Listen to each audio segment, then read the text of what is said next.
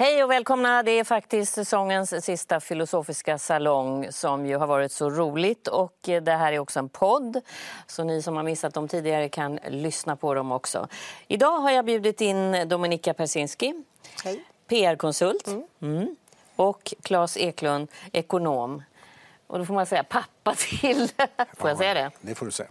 För idag är det så. Ja, jag är mest känd som pappa. Pappa till Sigge Eklund och Fredrik Eklund som båda har varit gäster här. Men du är första gången, det är väldigt roligt. Ja, jag var ju tvungen när de har varit här. Ja. Och Dominika har varit här tidigare och kändes också tvungen. Jag vågar inte säga nej till dig. När du frågar så kommer jag ju. Hörrni, jag är så glad att ni är här och jag tänker att jag drar igång direkt med en fråga som lyder så här. Föds vi med en moral eller är det någonting vi lär oss i livet?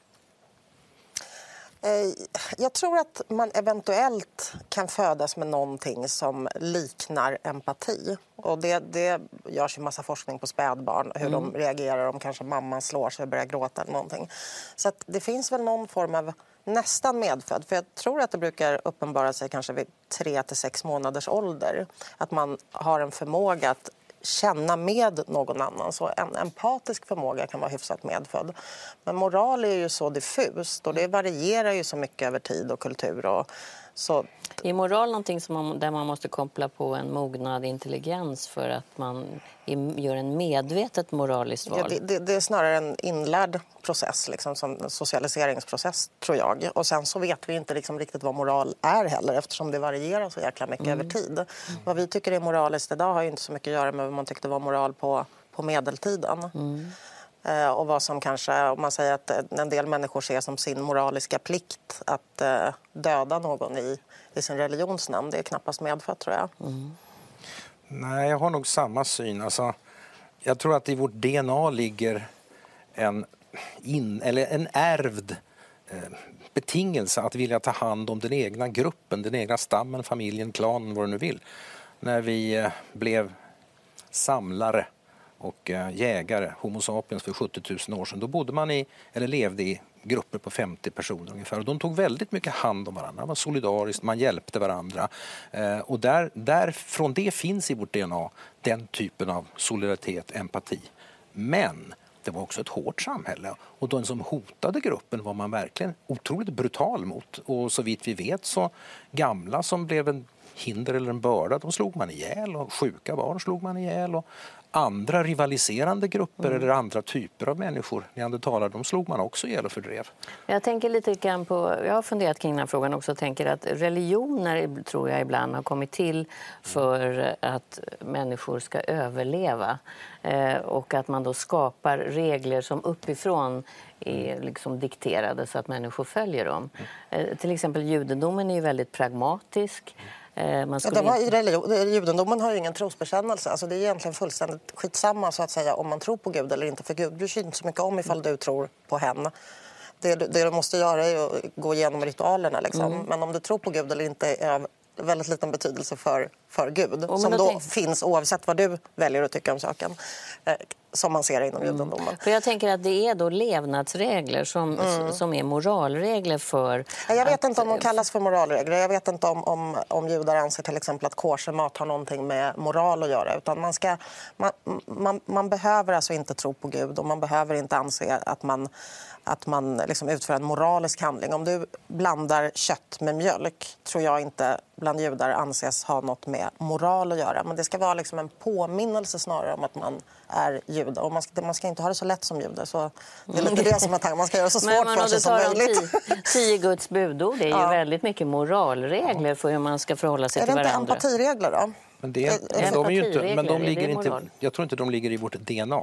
Alltså de moraliska system eller regelsystem som har med religion att göra, de är ju skapade efter det att människan skapades. Men empati och en förmåga att känna någon annans smärta eller känna någon annans glädje, det tror jag eventuellt kan ligga i vårt DNA. Men jag vet inte om ni har studerat era egna barn när de var spädbarn. Att man ser ju sådana tendenser att om man går omkring barfota hemma och går in och slår sönder tån i någon tröskel och störtgråter, vilket jag gör hela tiden. Jag går jämt in i tröskeln. Du menar att en 3 månaders bebis skulle kunna reagera på det? De reagerar på det. Tycker jag.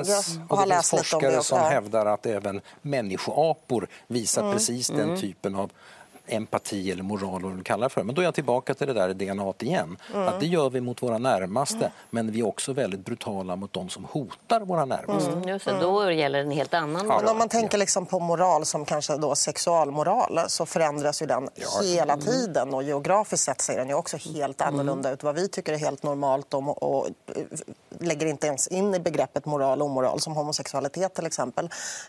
Det anses ju vara en extremt omoralisk handling och en förolämpning mot Gud eller vad som helst i andra kulturer.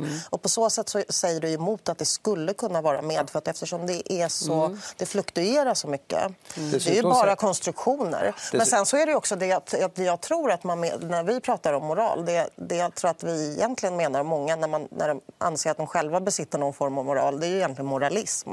Att man vill sätta sig själv på någon liksom moral high ground och förfasa sig över vad andra gör. Och det är inte moral. Det är inte det. Moral är att man inte vill skada andra människor för att man känner något med dem. Sexualmoralen, säger jag krasst, det beror också på den tekniska utvecklingen faktiskt. Jag menar, utveckling av preventivmedel, p-piller, ändrade sexuella vanor i den del av världen som använder ändrade också moralen. Ja, visst. Men å andra sidan så finns ju de tillgängliga globalt, och ändå ser sexualmoralen väldigt olika ut globalt. Men jag är teknikoptimist. Jag tror att den typen av teknisk utveckling kommer att slå igenom över hela världen. Det tar tid i så fall. Ska vi byta ämne? Ja, lite brutalt så byter jag ämne till en tittarfråga som jag redan känner till. Jag tycker den var väldigt spännande. Ni ska få höra den. Den kommer här. Hej, jag heter Tina Kettunen. Jag har läst någonstans att barn som är vackra blir bättre behandlade än fula barn. Varför är det så?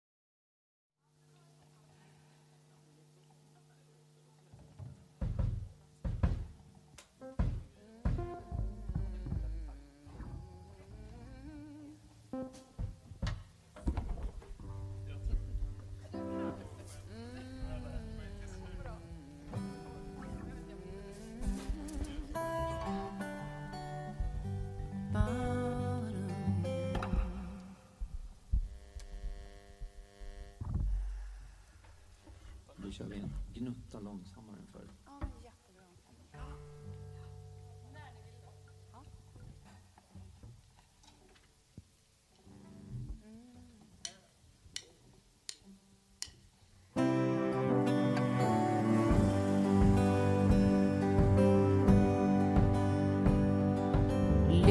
ljus från ett fönster genom lager av dis. En doft av nybakt råbröd, spår av omtanke och liv. Sommarblekta lakan i en skön nybäddad säng. Är det så här det känns att komma hem? År och mil av längtan har fört mig till din dörr. Jag andas in den frihet som lyft ryggen fri från skuld. På radion spelar sången med en älskad känd refräng. Jag trodde det spelades in.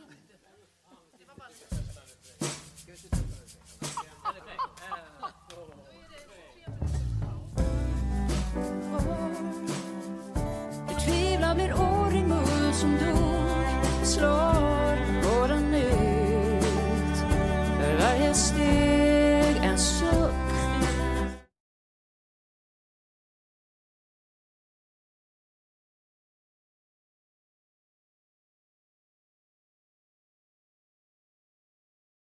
Och allt sånt där.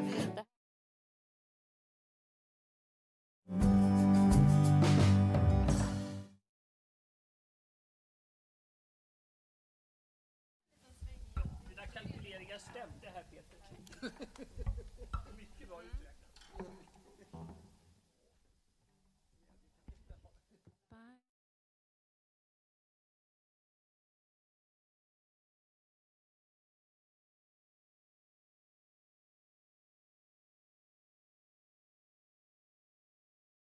För mig. Det är någorlunda snyggt. Lagom är bäst. Ja, men precis. De flesta är ju varken eller. Ja. Nej, jag tycker Men det inte finns ju mått hur hjärnan, alltså de som studerar hjärnan kan liksom, det har att göra med symmetri.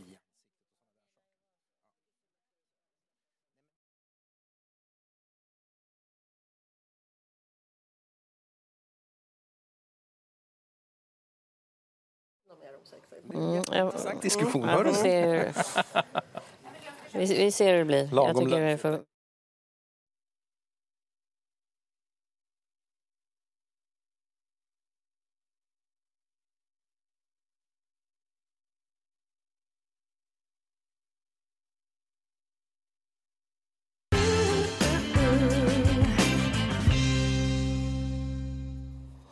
Välkomna tillbaka. Jag sitter här med Dominika Peczynski och Klas Eklund som är mina gäster i min filosofiska salong. Och det här är också en podd och nu ska ni få höra den tittarfråga som vi ska behandla alldeles strax. Hej, jag heter Tina Kettunen. Jag har läst någonstans att barn som är vackra blir bättre behandlade än fula barn. Varför är det så? Ja, det var din favoritfråga, eller? Favoritfråga vet jag inte, men jag tycker den är spännande och lite otäck också naturligtvis. Jag tror att det är så, tyvärr, att vi människor i allmänhet, inte alla, reagerar på skönhet och fulhet så att vi uppskattar något som är vackert mer än vi uppskattar något som är fult. Alltså, sen kan man diskutera vad som är vackert och vad som är fult. Och det gäller ju inte bara barn, det gäller vuxna människor, det gäller djur, vad du vill alltså. Du föredrar en söt valp för en ful padda. Men är det här, om man håller sig till människor då, tror du att det här är direkt instinktivt att man börjar behandla ett barn som är vackert bättre? Det finns ju rätt mycket hjärnforskning som visar att belöningscentrum i hjärnan tycker om att se vissa former, vissa saker. Och när det gäller mänsklig skönhet så kan vi tvista om vad som är vackert. Men hjärnan tycks belöna att vi tittar på människor med symmetriska ansikten, vissa kroppsformer. När det gäller män så belönas längd mer än korthet och så vidare. Så det finns ett antal saker som triggar hjärnan i alla fall. Jag har läst någonstans att vi tolkar alltså mänsklig skönhet som ett tecken på friskhet, ett långt förestående liv, medan fulhet är ett tecken på sjukdom, lägre intelligens.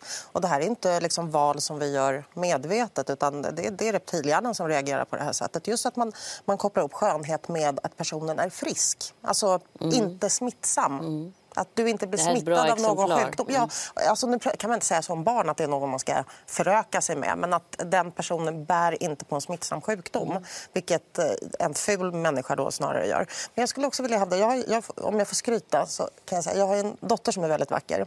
Får jag säga så? Ja, det får henne? absolut. Du har det sagt redan. Ja, okay, ja. Och jag kan se liksom fallgroparna lite för henne. Så här, man väcker ju avund bland tjejer. Ja, men omgivningen hela livet igenom tills man då förlorar skönheten, vilket händer liksom när för alla någon gång. Och faran är ju då att man inte utvecklar andra egenskaper och förlitar sig för mycket på skönheten och kan bli, tror jag, väldigt, väldigt halverad som person när den sen försvinner. Jag tror att man kan vara snygg på bekostnad av väldigt mycket annat. Det kan nästan vara ett handikapp. Just för att man blir behandlad bättre och det ställs mindre krav på en. Så egentligen är det samma sak. Man blir behandlad bättre och därför utvecklar man inte andra egenskaper. Och så är det så att... Det är möjligt, men om du tittar på genomsnittet igen, det är olika för olika individer, så är ju den ekonomiska statistiken entydig. Vackra människor, hur vi nu definierar det, tjänar bättre än fula människor. De går längre i karriären. Vad skulle det bero på, menar du? Att de blir anställda det beror lite grann på de mindre vackra människor? Ja, ta programledare i tv. Ja. Jag tror att dina chefer föredrar en snygg programledare framför en ful programledare. Därför att det drar mer tittare, mer annonspengar och så vidare. Och i yrken där du har att göra med andra människor så är ofta, inte perfekt skönhet, men du ska se hyggligt bra ut och vara trevlig och vara charmig. Jag tror att det är perfekt skönhet vi talar om. För det är ju någon slags snitt. Om man säger att folk som är snyggare än snittet, ja. Men när du kommer upp på den här översta toppen där du har liksom ett mer eller mindre sagolikt utseende som kan väcka rätt onda känslor som om man är en fantastiskt vacker kvinna liksom, och gärna ung då. Det är inte bara liksom avund hos kvinnor du väcker ju också kanske väldigt negativa känslor hos... Du kanske drar till dig män som du inte vill dra till dig. Och man kan liksom utsätta sig för fara nästan. Jag vill ju hävda att det är synd om snygga människor. Det är ingen som håller på det. Vi går tillbaka, jag är en ekonom, jag pratar statistik. Det finns på nästan alla yrken väldigt tydlig statistik som visar det här. Alltså, en vanlig arbetare får också normalt lite bättre jobb på en fri marknad än hon skulle få om hon inte såg bra ut. Och på yrken där utseende interaktion med andra människor spelar stor roll så är det jättetydligt. Då är det viktigare såklart. Alltså ta en advokat. Vi kan ju tycka att då ska man vara beläst och kunna paragrafer och sådär. Men utseende spelar stor roll om du ska förhandla, om du ska vara i rätten. Framförallt i ett samhälle som USA. Tror inte att jag vet inte exakt vad du menar med snygga. Jag tror du menar liksom lite snyggare än snittet. Men de här som är riktigt snygga, blir det inte en distraktion om du sitter där och ska liksom anlita en advokat? Orkar du med att det är så snygg så att man inte kan tänka på något annat än att hen är... Men där har du alldeles rätt. Eller kanske inte kan ta personen på allvar till och med. Men det är precis rätt. Du har alldeles rätt. Jag har läst massor av sådana här studier och det är alltid väldigt svårt att definiera exakt vad skönhet är. Men precis som framförallt yngre kvinnor som är väldigt vackra löper alltid risken att bli betraktade som bimbos. Exakt. Så är det ju naturligtvis. Och män? Män har inte riktigt samma skönhetskrav, men längd är väldigt viktigt för män. Spring, is that you? Warmer temps mean new Allbirds styles. Meet the Superlight Collection, the lightest ever shoes from Allbirds, now in fresh colors. These must-have travel shoes have a lighter-than-air feel and barely their fit that made them the most packable shoes ever. That means more comfort and less baggage. Try the Superlight Tree Runner with a cushy foam midsole and breathable eucalyptus fiber upper. Plus, they're comfy right out of the box.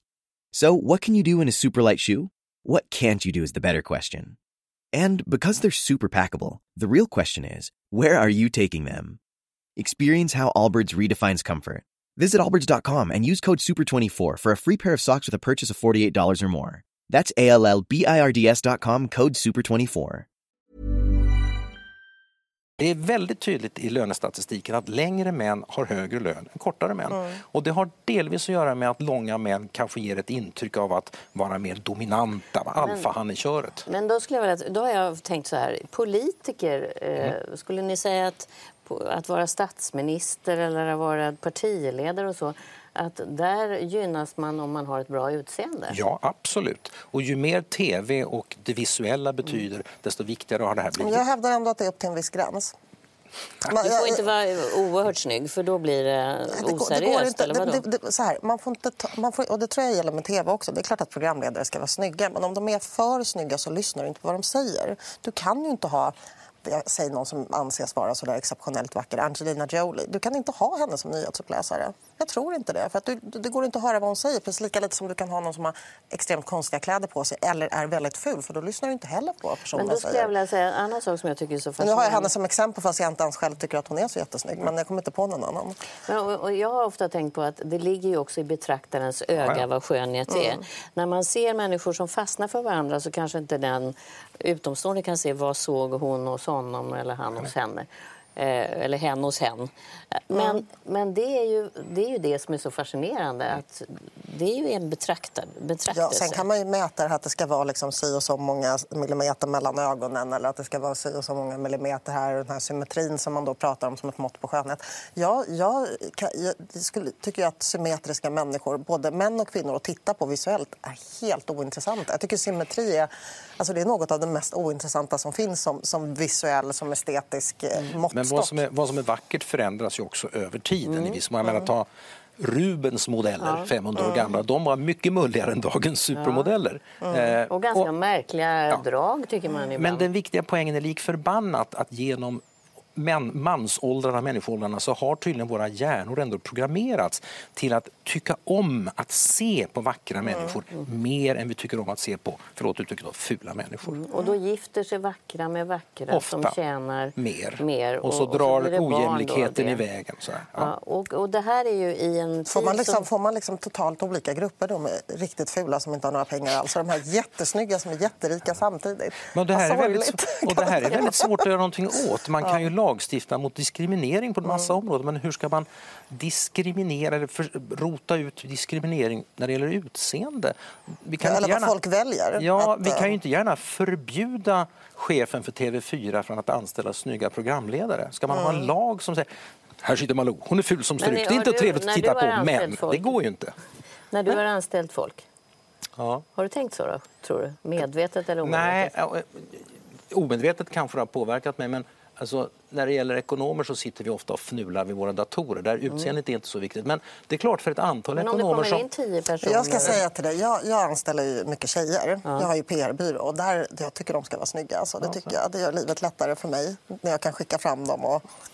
Killar då? Har du inga killar? Nej, jag har inga killar. Nej, men överhuvudtaget personer som ska uppträda, tala inför folk, och det gör ju en del ekonomer också. Det är klart att i någon sorts mening är det en fördel om de är snygga, därför att då sitter inte folk och retar sig på deras utseende, och det de säger verkar ofta lite mer förtroendegivande eftersom det är trevligt att titta på dem. Tyvärr funkar det så. Jag känner ju, Klas, att du är inte alls inne på mitt spår att det är synd om snygga människor. Det är ingen som är med på det. Man får inte bli för snygg, säger du. Nej. Då blir det kan vara farligt bara. Men min poäng är att de människorna som är så otroligt snygga, de är inte så många. Tror jag. Nej, de är lika få som det finns människor som har perfekt gehör. Alltså, det är lika ovanligt att vara perfekt snygg som det är att ha perfekt gehör. Det är nästan ingen som har det. Och lika ovanligt att vara jätteful som att vara helt tondöv. De flesta av oss ligger och skvalpar någonstans runt. Om man får välja mellan att vara jättesnygg med de faror det innebär och vara jätteful med de problem det innebär. Ja, då väljer man att vara jättesnygg. Ja, men vad tror ni den här typen av samtal och forskning och som vi har nu i en tid där unga människor är så utseendefixerade och så oroliga för att inte platsa, inte duga. Vad leder det till då?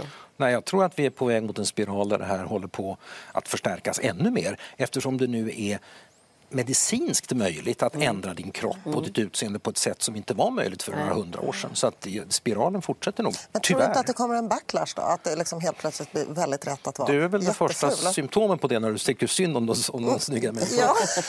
Ja. Hur skulle backlashen se ut då? Att man värdesätter andra saker? Nej, att man föredrar att vara ful. För att det är så jäkla lättillgängligt. Alla kan vara snygga och då är det inget särskilt mer. Kan alla fixa näsan och du vet det blir billigt och plastikkirurgi blir så tillgängligt. Så billigt blir och filter och retuschering är tillgängligt på alla mobiltelefoner. Då är det inget speciellt. Jag tittar på min dotters Instagram och hennes kompisar och sådär. Alla är snygga. Och ser likadana ut och alla är jättesnygga med alla sina filter och grejer som de gör. Och vad är det då för poäng att vara snygg om man inte särskiljer sig genom att vara snygg? För det är väl ändå det som ska vara lite poängen. Men om alla är snygga, vad är det för kul att vara snygg då? Då är jag tillbaka till biologin. Om det är så att våra hjärnor ändå föredrar att titta på snygga människor, så finns det något hinder där mot en utveckling där alla skulle föredra att vara fula. Dessutom, eller så blir det vi tycker är fult nu någon slags skönhetsideal. Jag tycker redan nu att man kan se att den här diversity, eller att det ska vara olikheter, Det kan man se bland modeller och i annonser och så vidare, att det plockas ju fram. Fast det är lite av en chimär. Det är fortfarande inom en smal mall. Ja. Jag bara hoppas att ja, jag tror du hoppas för mycket. Jag tror att det är... Men alltså det man kan göra är väl att diskutera frågan. Nu har vi suttit här och pratat liksom om det vore oundvikligt. Det är klart att det inte är. Därför att om man lyckas påverka moral som vi pratade om förut, smak och sånt där. Men min poäng är att hur mycket vi än pratar om det så är ju risken stor att det fortfarande finns någonting i ditt DNA som gör före att din tanke egentligen, som är instinktivt. Ja. Men jag ska säga, jag sitter här och säger att det är så synd om snygga människor, och med det sagt så har jag suttit i sminket här i 2 timmar. Så. Ja, du är jättesnygg, Dominika. Med det går vi vidare till nästa fråga. Och nästa tittarfråga som ni också kan lyssna på i den här podden, den låter så här. Hej, jag heter Hanna och jag undrar, varför är det så svårt att skiljas? Att ta farväl, att skiljas, det tycker många människor är lika med döden, separation. Ja, det är den lilla döden. Den lilla döden. Den lilla döden, ja. Om man skiljs från en vän eller en partner så skiljs man ju från en del av sig själv. Är det som är det svåra? Bland annat, det tror jag. För det här och det är någonting som pekar på att tiden går och att liksom någonstans att man påminns att livet är ändligt och att man faktiskt inte kan leva parallella liv och aldrig hinna med precis allting som man vill hinna med. Alltså, fast det kan vara rätt skönt att skiljas också. Ibland kan man ju vara trött på människor. Man kan ju vända på det att det börjar någonting nytt. Om man inte slutar så börjar inget nytt. Frågan är ju lite diffus också, för det är ju inte alls alltid där det. Ibland är man ju jättetrött på någon vän som man har haft i 20 år och vill ingenting heller än att bli av med henne. Eller ett destruktivt förhållande som man vill avsluta. Så det är ju inte alltid det svårt att skiljas. Fast jag tycker då, nu är jag skilsmässobarn, så att jag tycker att skiljas bara, liksom, jag tycker inte om när andra skiljer sig. Jag tycker inte om tanken på att skiljas. Och det kan vara från vänner, eller jag kommer ihåg när jag kom hem från något läger och att man hade varit med sina kompisar. Så det finns nästan någon existentiell smärta i det. Det är jättelustigt att du säger det och att du själv är skilsmässobarn. Jag är inte skilsmässobarn. Så för mig är det inte lika laddat. Jag kommer ihåg att jag tillbringade i princip hela min barndom med att önska att mina föräldrar skulle skilja sig, vilket de aldrig gjorde.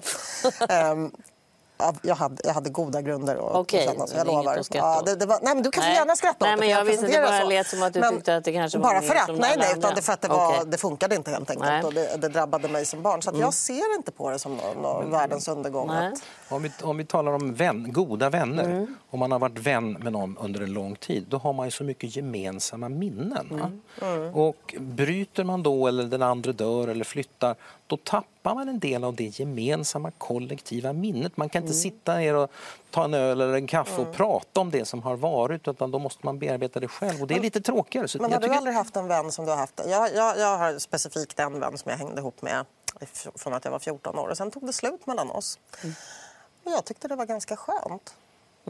För jag tyckte hon tyngde mig just med våra gemensamma minnen och att jag var tvungen att ha en viss roll när jag var med henne. Och jag tyckte det var rätt skönt att skiljas från henne. Jag har 3 vänner som vi har känt varandra sedan tonåren. Och vi åker en gång om året iväg en långhelg på, det hette grabbresa förut, sen blev det herrresa och nu är det gubbresa. Nej, håll det till herrresa.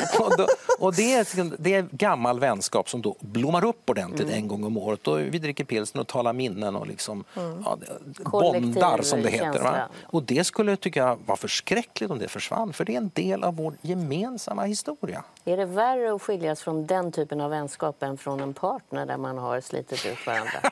Det är nog väldigt olika. Det beror på vilket äktenskap och vilka vänner man har. Jag tror inte det går att svara generellt. Nej, för vänskap är ju ibland annorlunda så tillvida att man kanske inte ställer varann mot väggen. Man kanske inte har den typen av gräl som man faktiskt har i en kärleksrelation. Ja. Men det var ju därför jag hade min väninna där som exempel. Just att, trots att det var en väninna. Det är ofta mycket svårare att göra slut. Nej, jag tyckte det var skönt. Ja. Jag tyckte vi var klara faktiskt. Och jag har inte...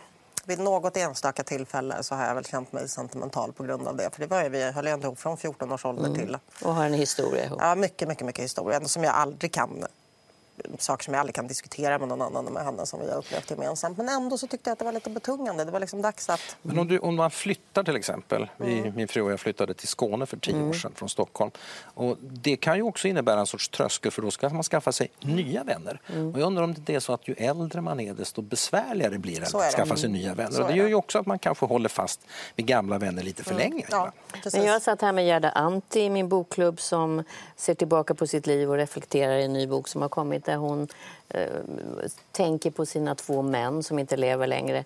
Och att minnena är ju en del av henne som blir... Hon har ju separerat från dem, men utan de här minnena hade hon inte heller varit den hon är. Så att hon vänder lite på det du talar om. Men då är hon 84 år. Och är man så gammal så är det inte så konstigt att man lever mycket i sina minnen. Hörrni, jag har en fråga eller kanske till och med ett ordspråk. Jag bara skulle vilja testa det på det hur ni förhåller er. När jag intervjuade Dalai Lama så sa han någonting till mig som jag har burit med mig sedan dess. Han sa, din värsta fiende är din bästa lärare om dig själv. Alltså jag har lite svårt för den där typen av klämkäcka uttalanden. Tycker du att det är klämkäckt? Du har inga sådana kylskåpsmagneter och skärmsläckare och sådär? Inga carpe diem? Nej, och det är som den där liksom, det som inte tar kål på dig blir du starkare av eller något sånt där. Men...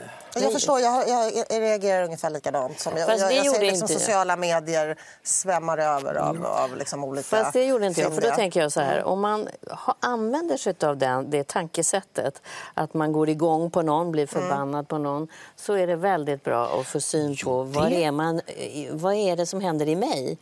Men det tycker jag är en annan sak. Alltså är man ung och framåt och ska liksom... Man tror att man är osårbar, då är det bra att gå på ett antal smällar så man inser att livet är lite annorlunda. Men det är inte riktigt samma sak som det klämkäcka om att din värsta fiende är din bästa vän. Nej, din bästa lärare om dig själv. Nej, men jag kan tänka att det är en väldig skillnad. Det är inte det där... Nej. Men om man ska grotta ner sig, då tänker man så om någon nu hatar dig så ser den sidor, alltså dina dåliga sidor. Det kan vara kanske bra att känna till de dåliga sidorna så man kan börja jobba på dem. Jag kan inte se det på något annat sätt. Men det som är utanför en själv är ju ibland en påminnelse om vem man är själv. Jag skaffade mig en hundvalp och nu min hund så sitter jag och tittar. Hon kanske har jättelångt tråkigt med mig då. Jag måste hitta på någonting. Det är ett djur. Då får jag ju syn på saker att jag försöker vara till lags, till och med en hund. Jag får syn på rätt spännande saker hos mig själv. Jag tycker att... Behöver en fiende till att se det? Nej, men det är inte en fiende. Men det betraktelsesättet är ju att genom att se, istället för att reflexmässigt då bara gå igång på någon känsla, så kan man bolla tillbaka den till sig själv. Vad var det i mig som gjorde att jag gick igång? Men då ställer du frågan på ett helt annat sätt tycker jag. Då är det inte frågan om din värsta fiende längre. Nej, men det är kanske den bästa lärare av det som händer utanför dig själv. Det kan vara så, men det är inte den värsta fienden. Jag tror att du är lite allergisk mot det här sättet att uttrycka det på. Liksom. Att det blir flummigt, tycker du? Det är inte flummigt, klämkäckt att det blir för... Ja, men någonstans så tycker jag nog, om man tar en sån som är en buddhist, så är det mycket det går ut på. Det är en slags filosofi där man liksom försöker lära sig saker om sig själv genom att betrakta den yttre världen. Ja, men också, det handlar ju rätt mycket om acceptans, att acceptera sig själv och sin roll och inte förändra saker som man inte kan inte försöka förändra saker som man inte kan förändra. När man är då till exempel en siffermänniska som du är, då har jag funderat mycket på om man skulle ta bort att man värdesätter. Du talade till och med om utseende kunde man mäta i pengar. Ja, det är inte jag som har hittat på. Nej, jag vet, men du tog upp den aspekten.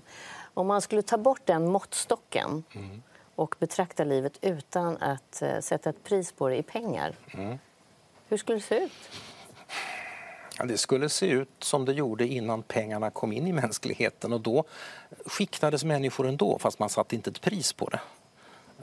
Och det fanns utbyten fast man bytte varor mot varor, tjänster mot tjänster utan att ha pengar emellan.